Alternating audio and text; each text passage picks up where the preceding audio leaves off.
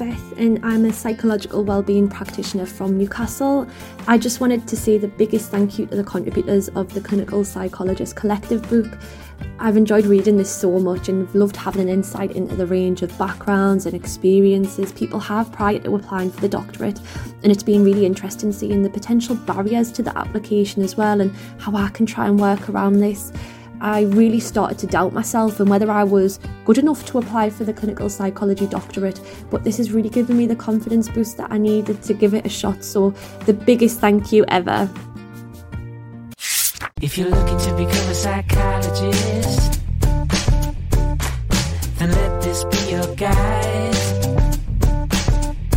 With this podcast at your side, you'll be on your way to being qualified. It's the Aspiring Psychologist Podcast with Dr. Abi Tarran-Jones.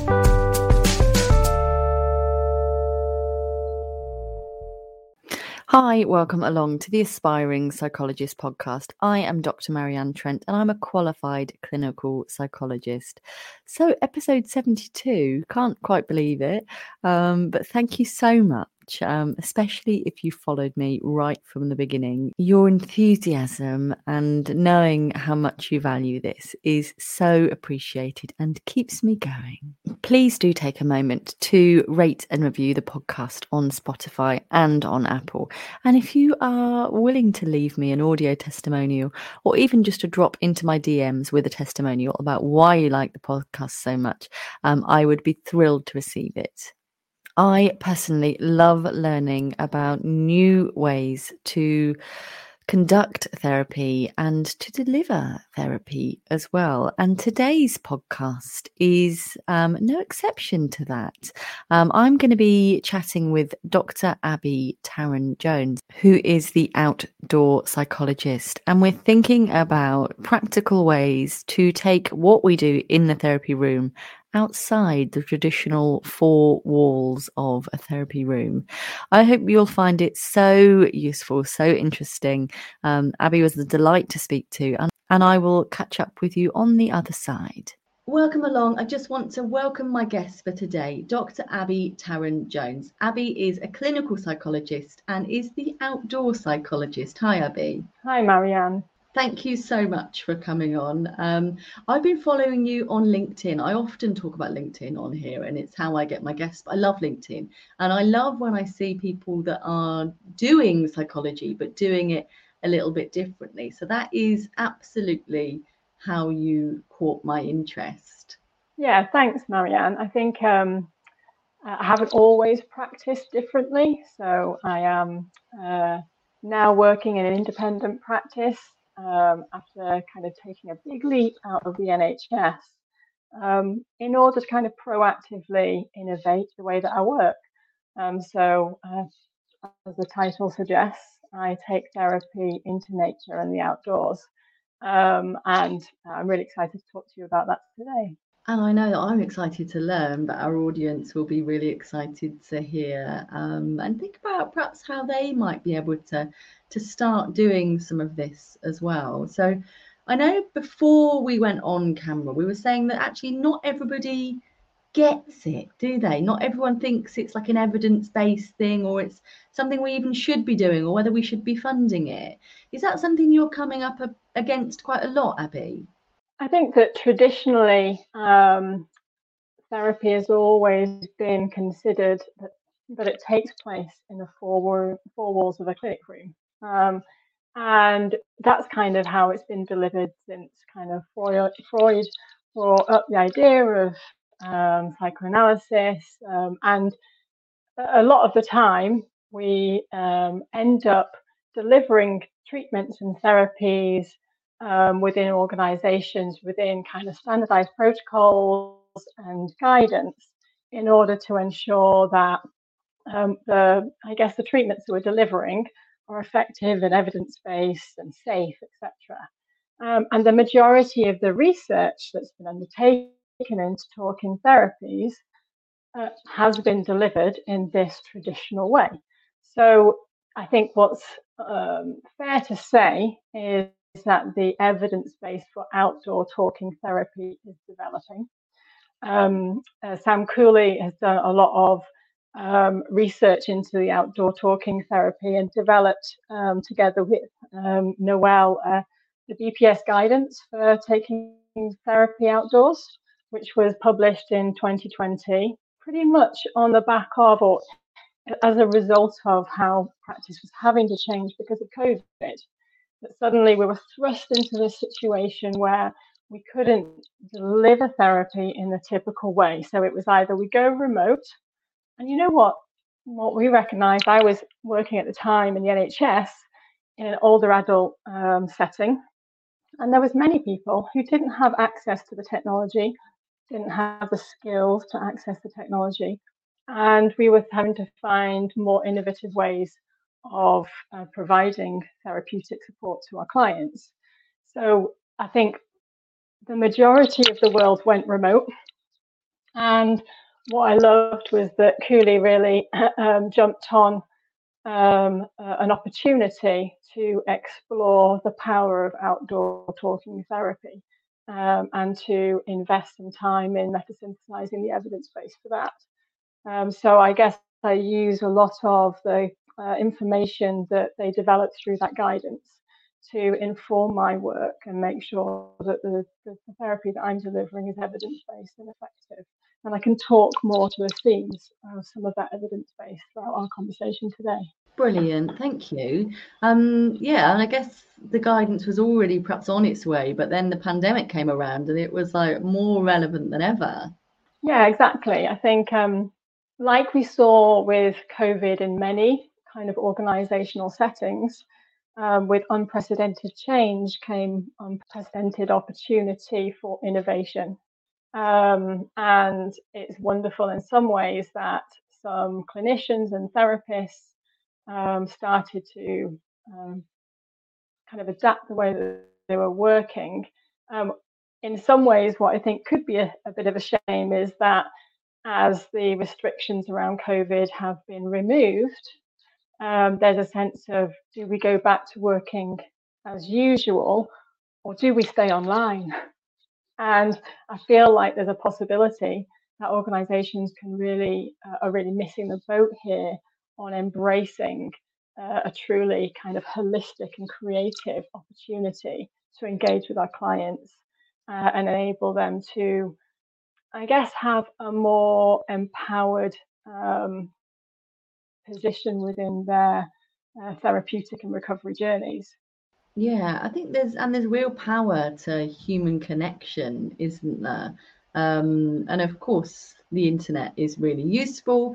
But I personally haven't been in a therapy room with a client since the beginning of March 2020. So that is over 3 years now, which is strange, isn't it? Because I obviously learnt my craft, as you will have done, in person with people, and it's a very different craft indeed, isn't it? Even with us, navigating connection speeds and things this morning, and Yeah, spending the beginning trying to sort out your audio, and it's a different beast entirely. I think it is. I guess it sits uncomfortably with me in some ways. I wouldn't have been able to practice remotely in its entirety like you have. I was, I guess, fortunate enough working in older adult settings that, given that people didn't have the technology or the access to the internet, or in some settings, because of the socio economic deprivation in the area, they simply didn't have internet. They didn't have anything that would provide enough network speed to support video conversations. So we did a lot of our therapeutic interventions in person in people's homes during COVID, which meant we were fully gowned up with our excuse me, with our masks and our aprons and our gloves, and that in itself brings all sorts of difficulties to the therapeutic process, because there's a physical barrier between you. Even though you were in the room with somebody, they can't see your face. You might be wearing glasses, because at that point in COVID, they were worried about transmission through bodily fluids and your eyes. And so there was no perfect way. But I really enjoy working with people face to face. I have an option to deliver therapy in my indoor practice, in my outdoor clinic, and online. And I choose to do the majority of my work face to face. That what you mentioned about having that human to human interaction is so important. But I guess in order to deepen that further and think about why we might bring the outdoors into the therapeutic process, is that there's something important about the human to other than human connection as well. So, what it is about being connected with nature and things outside of ourselves that enables us to understand ourselves better, have a deeper connection with kind of who we want to be and how we want to live in the world. And so I guess the opportunity to take therapy outdoors adds a whole new angle as well of enabling people to not only connect with you as a therapist, but also for us to use nature as almost like a co-therapist in the process. Brilliant. Thank you, Abby. Could you tell us a little bit about, you said the outside therapy space or the outside therapy room. Could you tell us a little bit about how you set that up and what that might look like if someone was being a fly on the wall? Yeah, so I mean, I chose a place called Codbeck Reservoir to be my outdoor clinic. This is a beautiful little place just on the edge of the North York Moors in the North Yorkshire area. And it's I chose it because, well, some of it was practical. It's not too far from home, so my commute is not too long. But many of the reasons I chose it was because of the different terrain and landscapes that space provided. So the reservoir is, as it says, a still lake reservoir. There's some lovely little kind of very evenly paved paths around it. So it really supports people to engage if they have more mobility issues or feel that physically they wouldn't be able to do something too strenuous. But on the banks of the reservoir, you go up into the woodland area and you can find some of those paved but kind of steeper hills, but also some beautiful little snickets, which means that you're just getting into the trees, which is just wonderful for kind of mindfulness exercises and stabilization and grounding, because you've got the stimulation of all of the five senses with the bird song, all of the sunlight streaming through the trees, the different vegetation.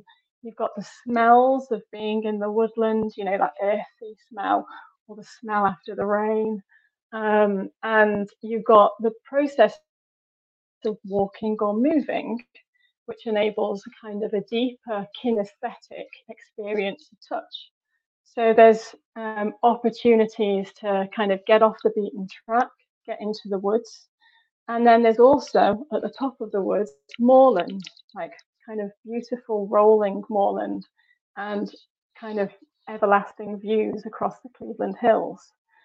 So there's an opportunity to literally throughout the therapy gain a different landscape or perspective as we move around. And you'd be surprised how differently people make sense of their experiences depending on whether they're stuck in the middle of the trees in a darkened part of the wood versus at the top of a hill looking over vast expansive land.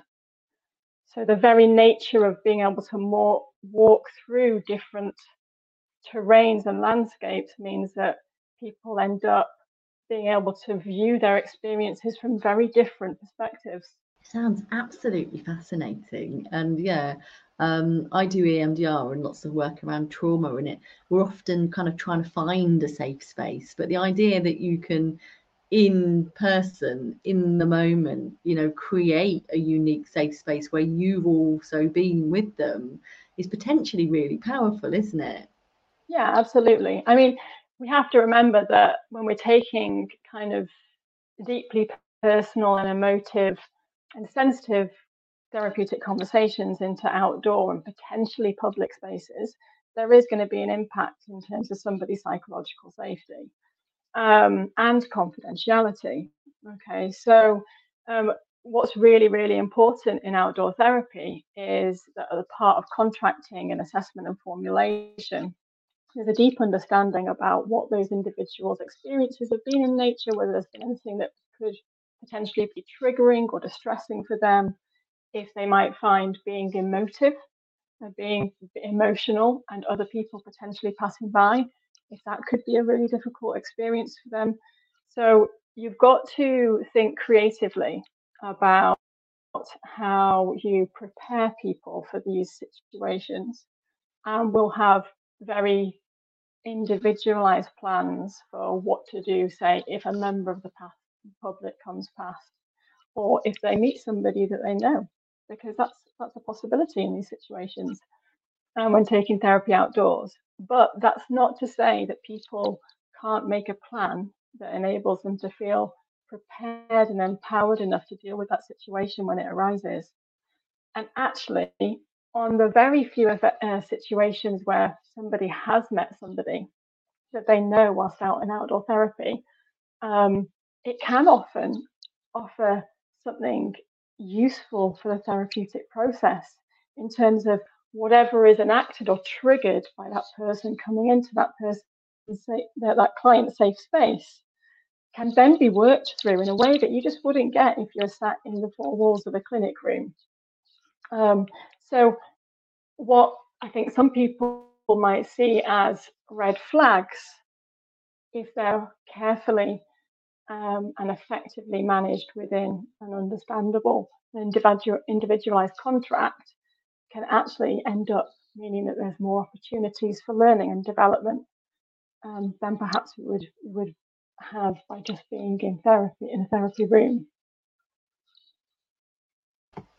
It just sounds, you know, so rich and powerful, and so, yeah, full of opportunity, really. And what might a typical sort of first session be like for somebody? Well, it depends on the individual, really. And I offer what I often call a hybrid approach, which is where people have the power to choose whether they want the session indoors or outdoors. Now, I'm really fortunate that my indoor setting is a little lodge that's converted at the bottom of my garden and sits within a woodland canopy. So even my indoor therapy is spent, within a woodland, hearing the birds song, with squirrels scampering over the roof and climbing down the drain pipes outside. So there's always some sense of connection with nature, whether you're taking therapy indoors or outdoors when you're working with me. But I think it's really important at the outset that people are empowered to make choices in therapy. People often come for therapy when they're feeling stuck, when they're feeling disempowered, when they feel silenced or they have no voice. And sometimes just going to sit in someone's clinic space that can sometimes feel quite sterile or formal ends up being something that can be, again, silencing or pressuring or intimidating in a sense. So outdoor therapy, or offering a hybrid approach, it gives people an opportunity to make decisions and choices about where therapy takes place, how it looks, whether we take that outdoors, if they just want to sit by the reservoir, if they want to take a short walk, or if they want to get up into the hills. They choose whether to take it outdoors or bring it indoors. And that seems to serve to settle some people. So I leave that choice to them. And some people will choose to have the initial assessment sessions indoors because there's something containing about developing a relationship with somebody in the four walls. having to process that initial raw emotion in a space that feels a little bit more private before then taking the therapy outdoors. So some people choose to do that. Other people, really interestingly, go, I couldn't bear to be in a room with my distress. Or actually, I couldn't bear to look at you in the face. That's really intimidating. I just want to meet outdoors. So I give them a choice and they can make those decisions. If it's an outdoor therapy session, what's really important is that we build in a sense of therapeutic frame and boundaries so that that also offers some sense of psychological safety to the individual, but also to the practitioner. So I have what I call a therapy threshold, which is a place where we start and end therapy, no matter what, when we're outdoors. It marks in some ways that idea of walking through the door of the therapy room. This is when therapy starts and it's when therapy ends. And it's my responsibility to get people back there within the hour, which can be challenging at times. But largely within the therapy, I give them the choice on where they go. So we meet a fork in the path, and they're choosing where they like the session to go. And this is what Cooley and Noel suggested in the guidance, offers an enhancement and an enrichment to a therapy that they call mutuality. So there's a mutuality that's developed within the therapeutic relationship, which means that power imbalance has been broken down. It's less hierarchical. They're no longer stepping into my space. I'm stepping with them into theirs or into our space. Nature isn't owned necessarily by anybody. Yes, we might have landowners, but it's a space for us all to embrace, and we all have our own connection and story with being outdoors. So taking therapy outdoors means that it's no longer on my terms. It offers the opportunity for that client to feel comfortable in a space that, is their own. And the idea of kind of walking alongside each other also enables people to feel a little bit more, what's the word? Well, it's just calming in some way. You might be able to relate to this, Marianne. Often people say, well, if I want to put the world to rights, I'll go and have a walk with my friend and we'll talk about everything. And we can do that because there's no interpersonal pressure. We're not being stared at, we're not being watched. And being in nature, it's distracting in terms of the stimuli that's around us, but it's also calming and restorative.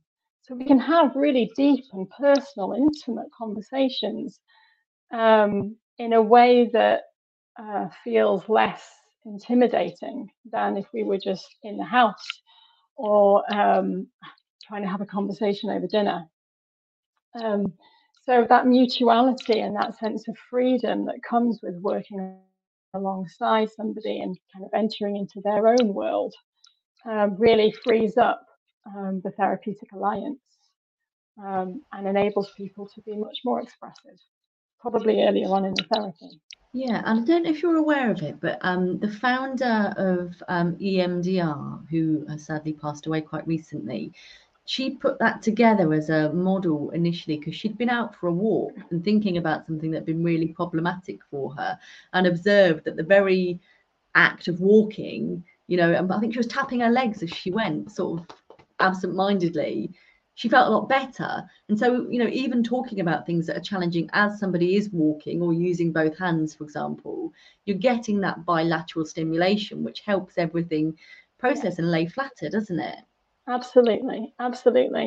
So bilateral stimulation is a core part of what taking therapy outdoors brings to the process, because walking, as you say, one foot in front of the other, provides that bilateral stimulation of the brain, which we need in order to process traumatic experience and memories.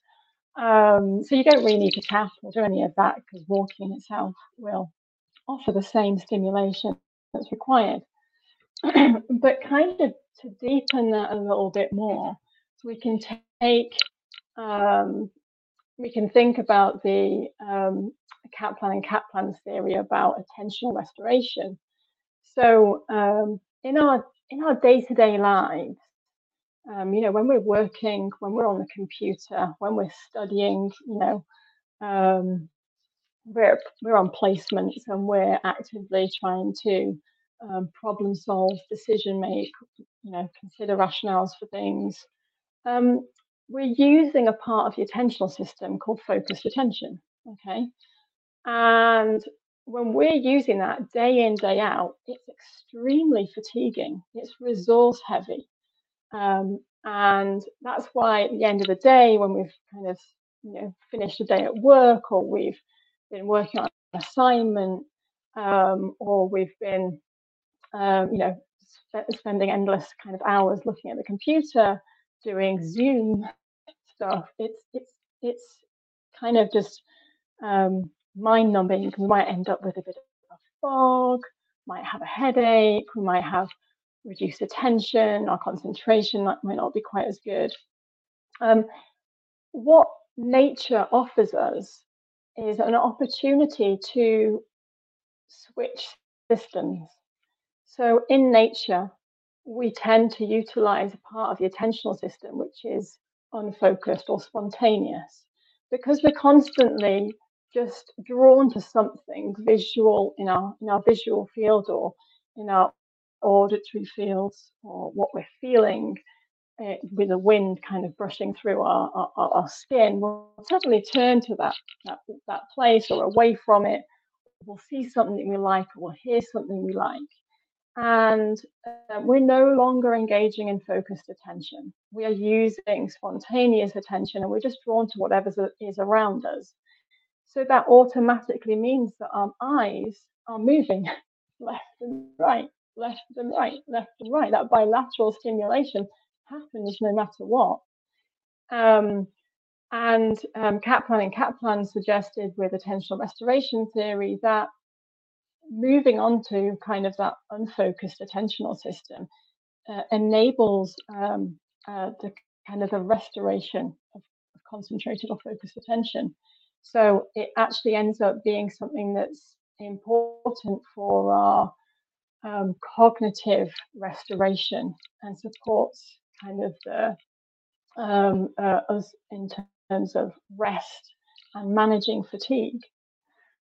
So just to kind of take that idea a little bit further, not just only is it about the walking and the movement of our body left and right, but our eyes are drawn and our senses are drawn in different directions, and that also offers another level of the bilateral stimulation of the brain.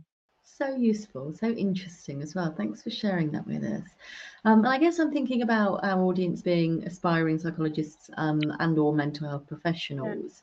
And I'm imagining, in fact, I did suggest going out and walking with clients, and it was very firmly said, no, it's too risky.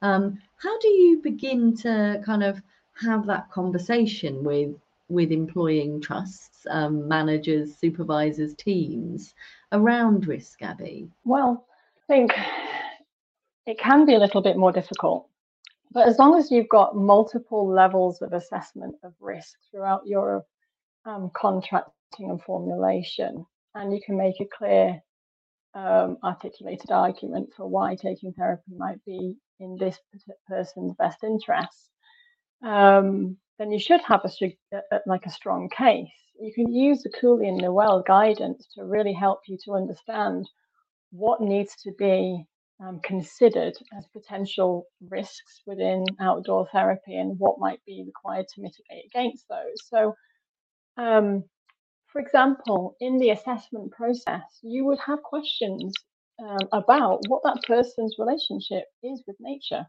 why they're drawn to taking therapy outdoors. Some people just have a natural affiliation with being outdoors. That's where they go to heal and to be invigorated. I know that's certainly the case for me. And that's a little bit about my journey into why I chose to become a specialist in outdoor therapy, which I can share in a little while if you're interested. But you want to find out what the relationship that person has with the outdoors is, why they might want to deepen it. Now, some eco-psychologists suggest that actually, the research that we're looking at is the wrong way around. It's not that there's physical and psychological benefits to being in nature. It's actually the fact that due to industrialization and urbanization, humans have been removed from their natural communal settings. And it is that disconnection with nature which is causing us distress. And I think that that's really powerful, to the point where some people will suggest that there is a thing called nature deficit disorder.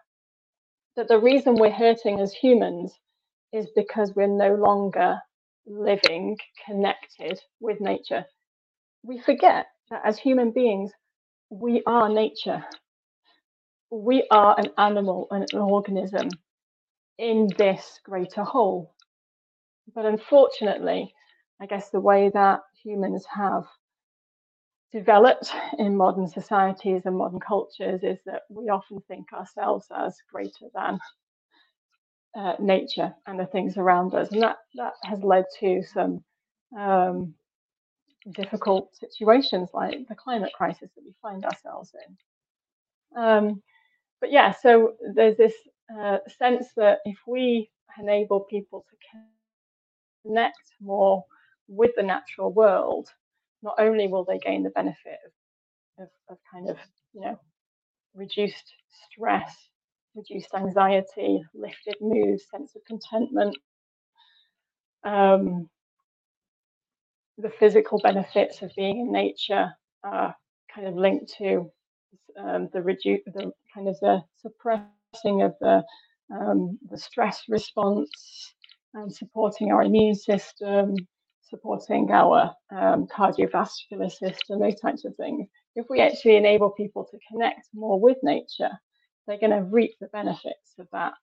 And I guess that's one of the reasons why I was interested in bringing therapy outdoors and making people more connected with their natural land. Yeah, and I think in terms of services, one of the very contentious issues when I was in the NHS was room availability in the service I was most recently in. But actually, this is a way potentially. I know you said that you've got an outdoor space and an indoor space.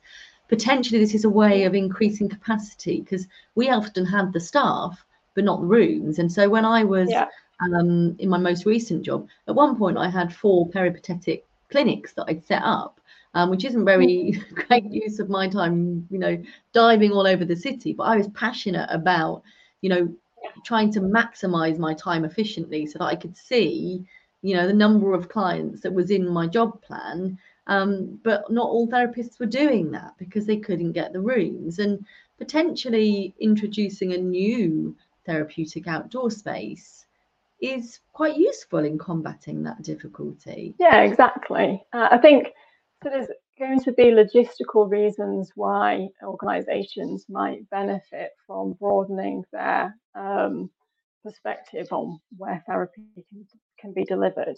But also, I think there's something important about recognising the impact on therapeutic outcome for clients.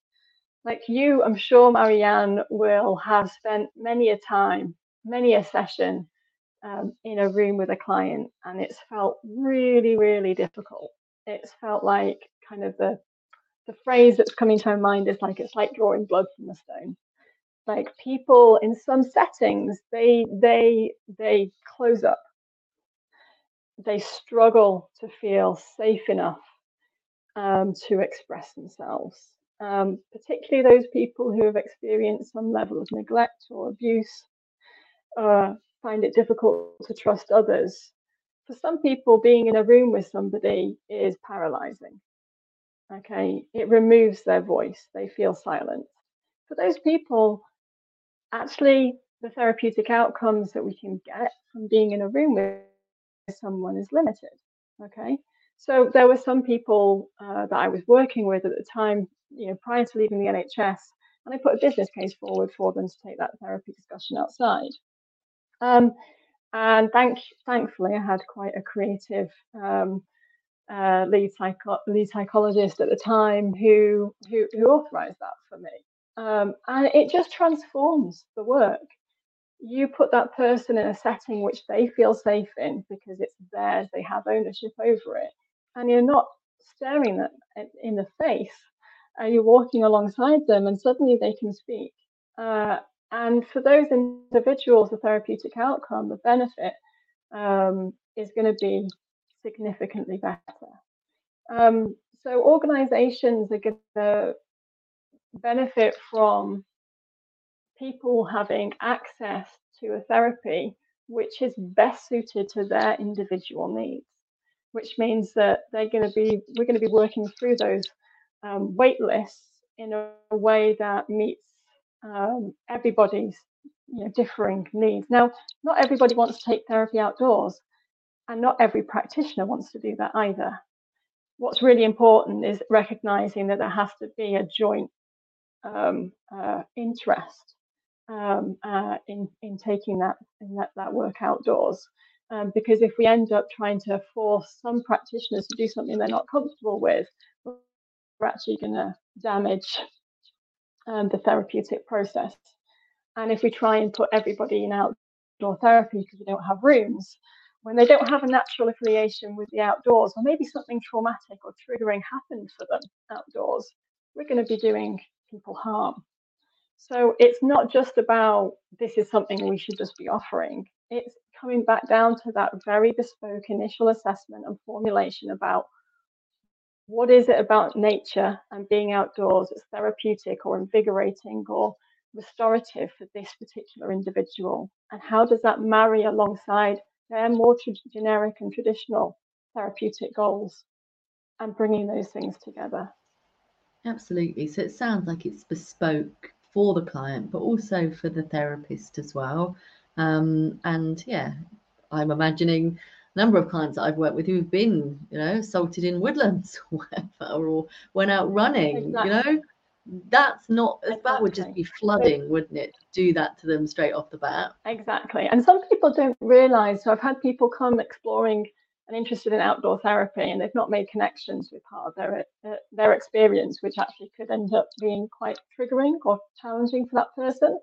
And that's not to say that we then don't do it. We might do it in a more graded way, and we might have very explicit things around particular parts of nature or interactions, which would be more challenging, and have ways of managing or mitigating against those becoming potentially triggering situations. So it's not a blanket rule, and it's not one size fits all. It's very individualized, and it can change.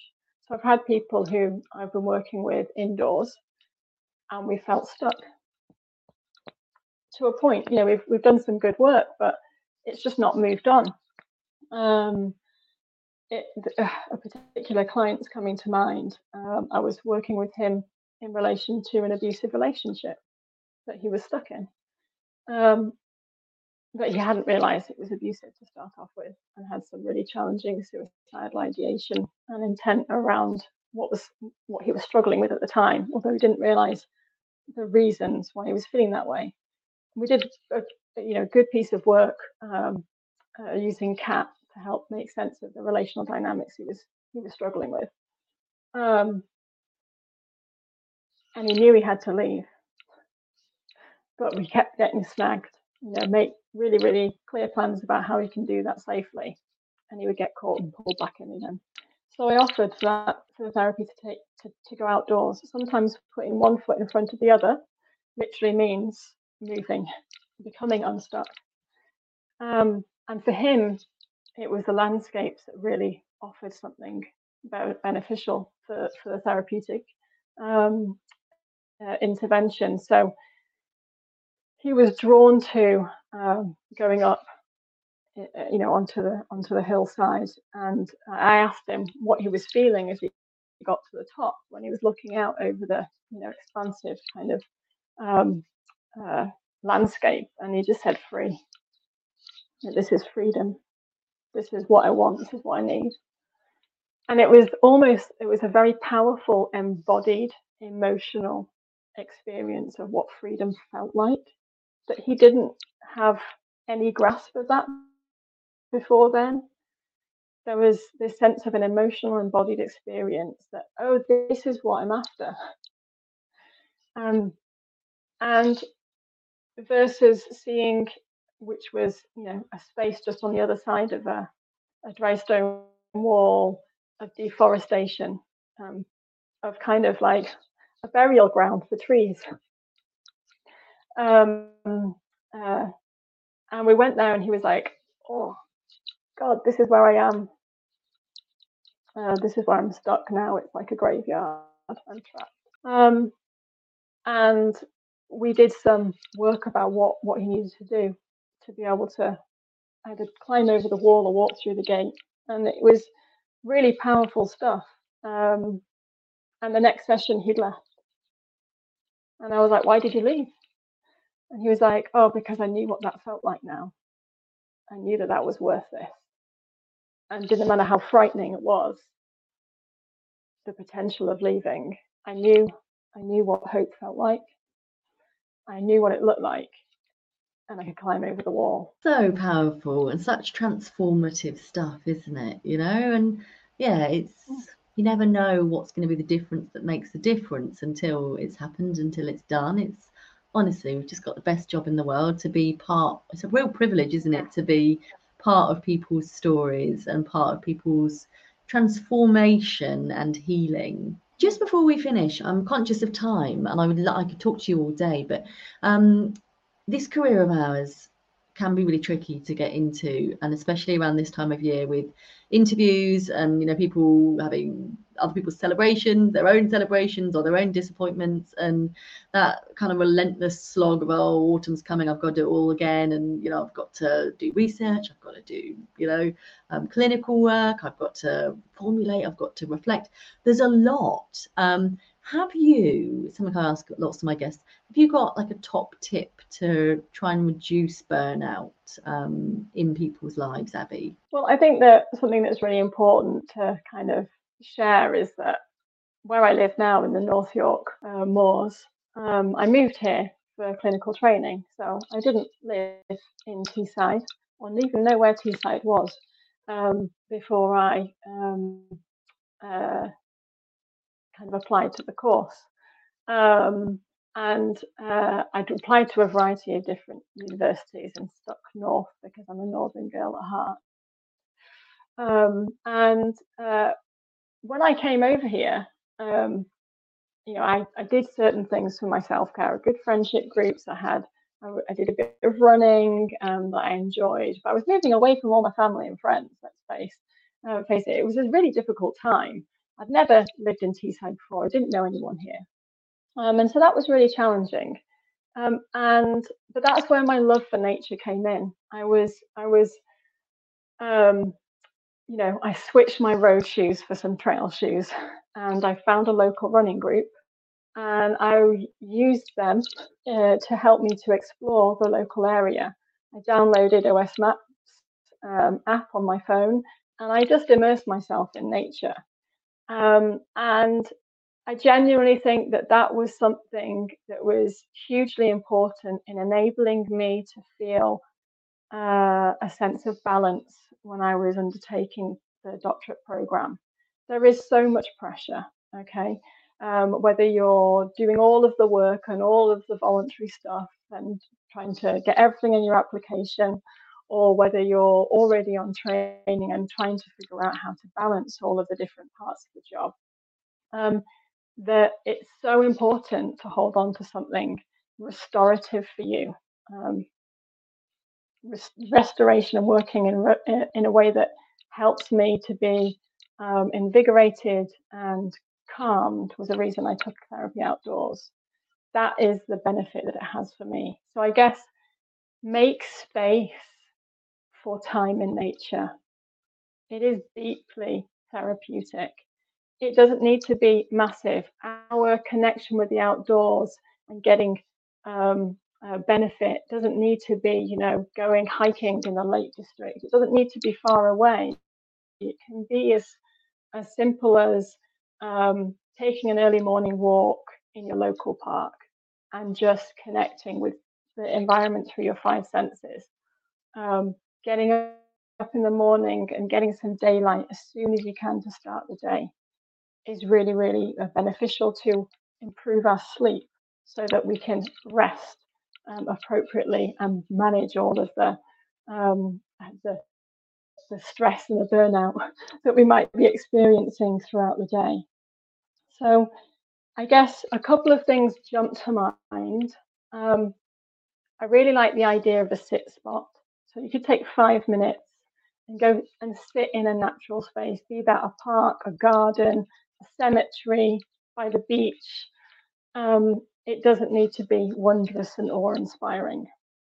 And sit down, close your eyes, tune in with your senses, what you can hear, what you can feel, perhaps the wind around you, and slowly open your eyes. Look around you in your immediate vicinity. Look at the floor, the grass beneath you. Perhaps even better, taking off your shoes and feel the grass underneath your toes. And take in all that you can through your five senses and your immediate surrounding. And then through that 5 minutes, gently unfold a little bit further and look a little bit further into the distance until suddenly at the end of the exercise, you've got your whole kind of experience. You can turn around and take in the 360 degrees and just notice what it feels like to be deeply connected through your five senses in a space, in the natural world, in your environment. And just take a pause for you. Take a pause in nature and connect. And another thing that I really find valuable, and it kind of links into the case example that I just shared, is that we can often find ourselves stuck or perplexed or with a question, and we just feel indecisive and we can't find the right answer. Getting a different perspective is really, really valuable. There's times in that scenario where we can't see the wood for the trees. We're just stuck in the problem and we can't see a way out. So take that problem on a walk with you.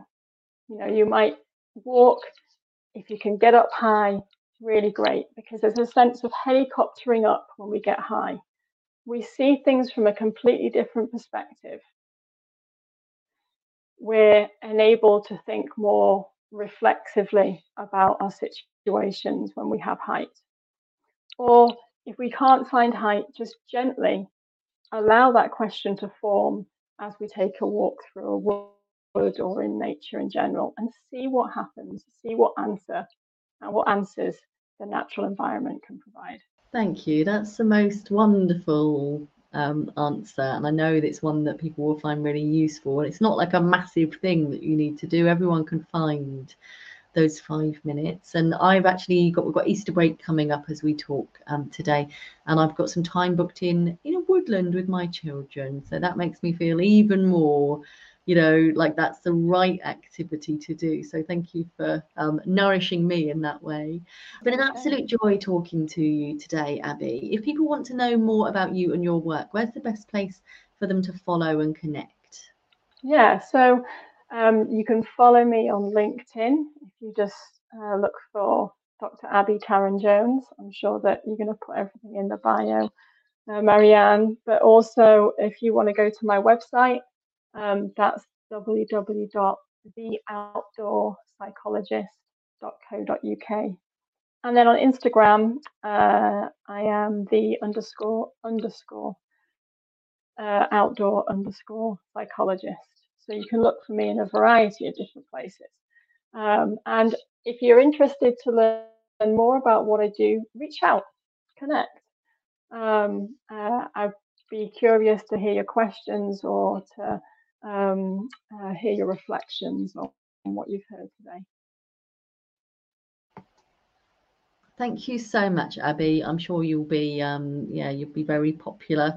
People will be tapping up your little inbox. So thank you very much. It's honestly been really, really interesting and really nourishing speaking to you. And I'm going to definitely think about how I can enrich my own life with more outdoors stuff, but also my children as well, who are still quite young as well. So yes, thank you so much.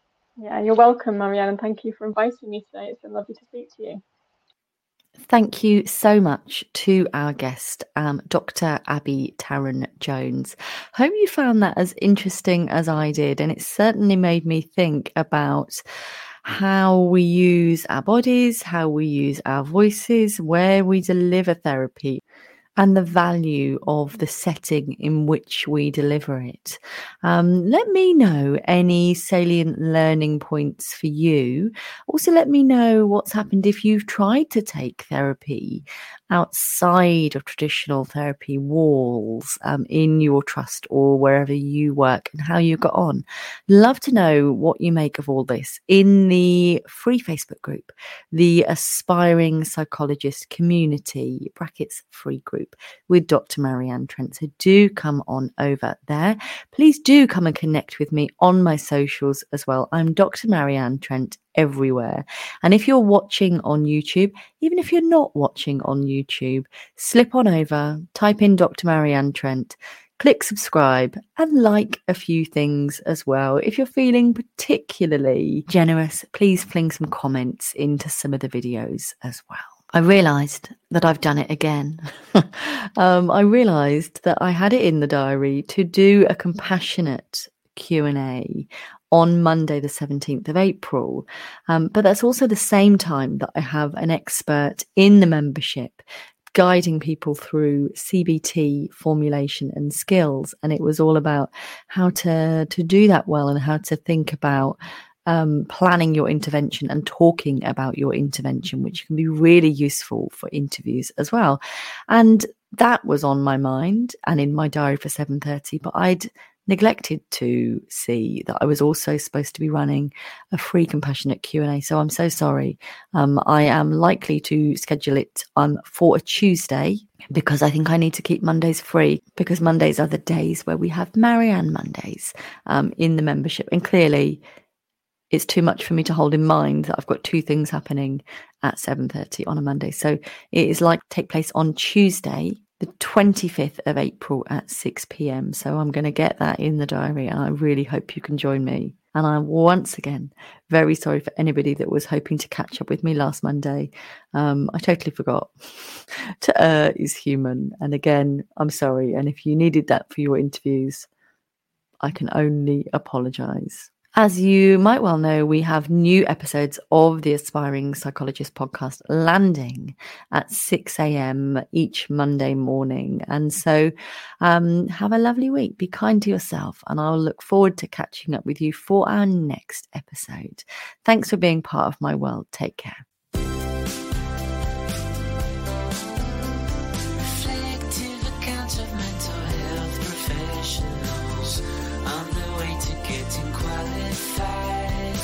So many tips and lessons to learn from. So many things that you can try. The Aspiring Psychologist Collective. The Aspiring Psychologist Collective.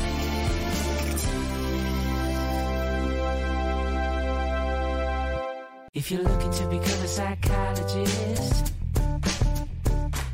then let this be your guide. With this podcast at your side, you'll be on your way to being qualified. It's the Aspiring Psychologist podcast with Dr. Marianne Trent.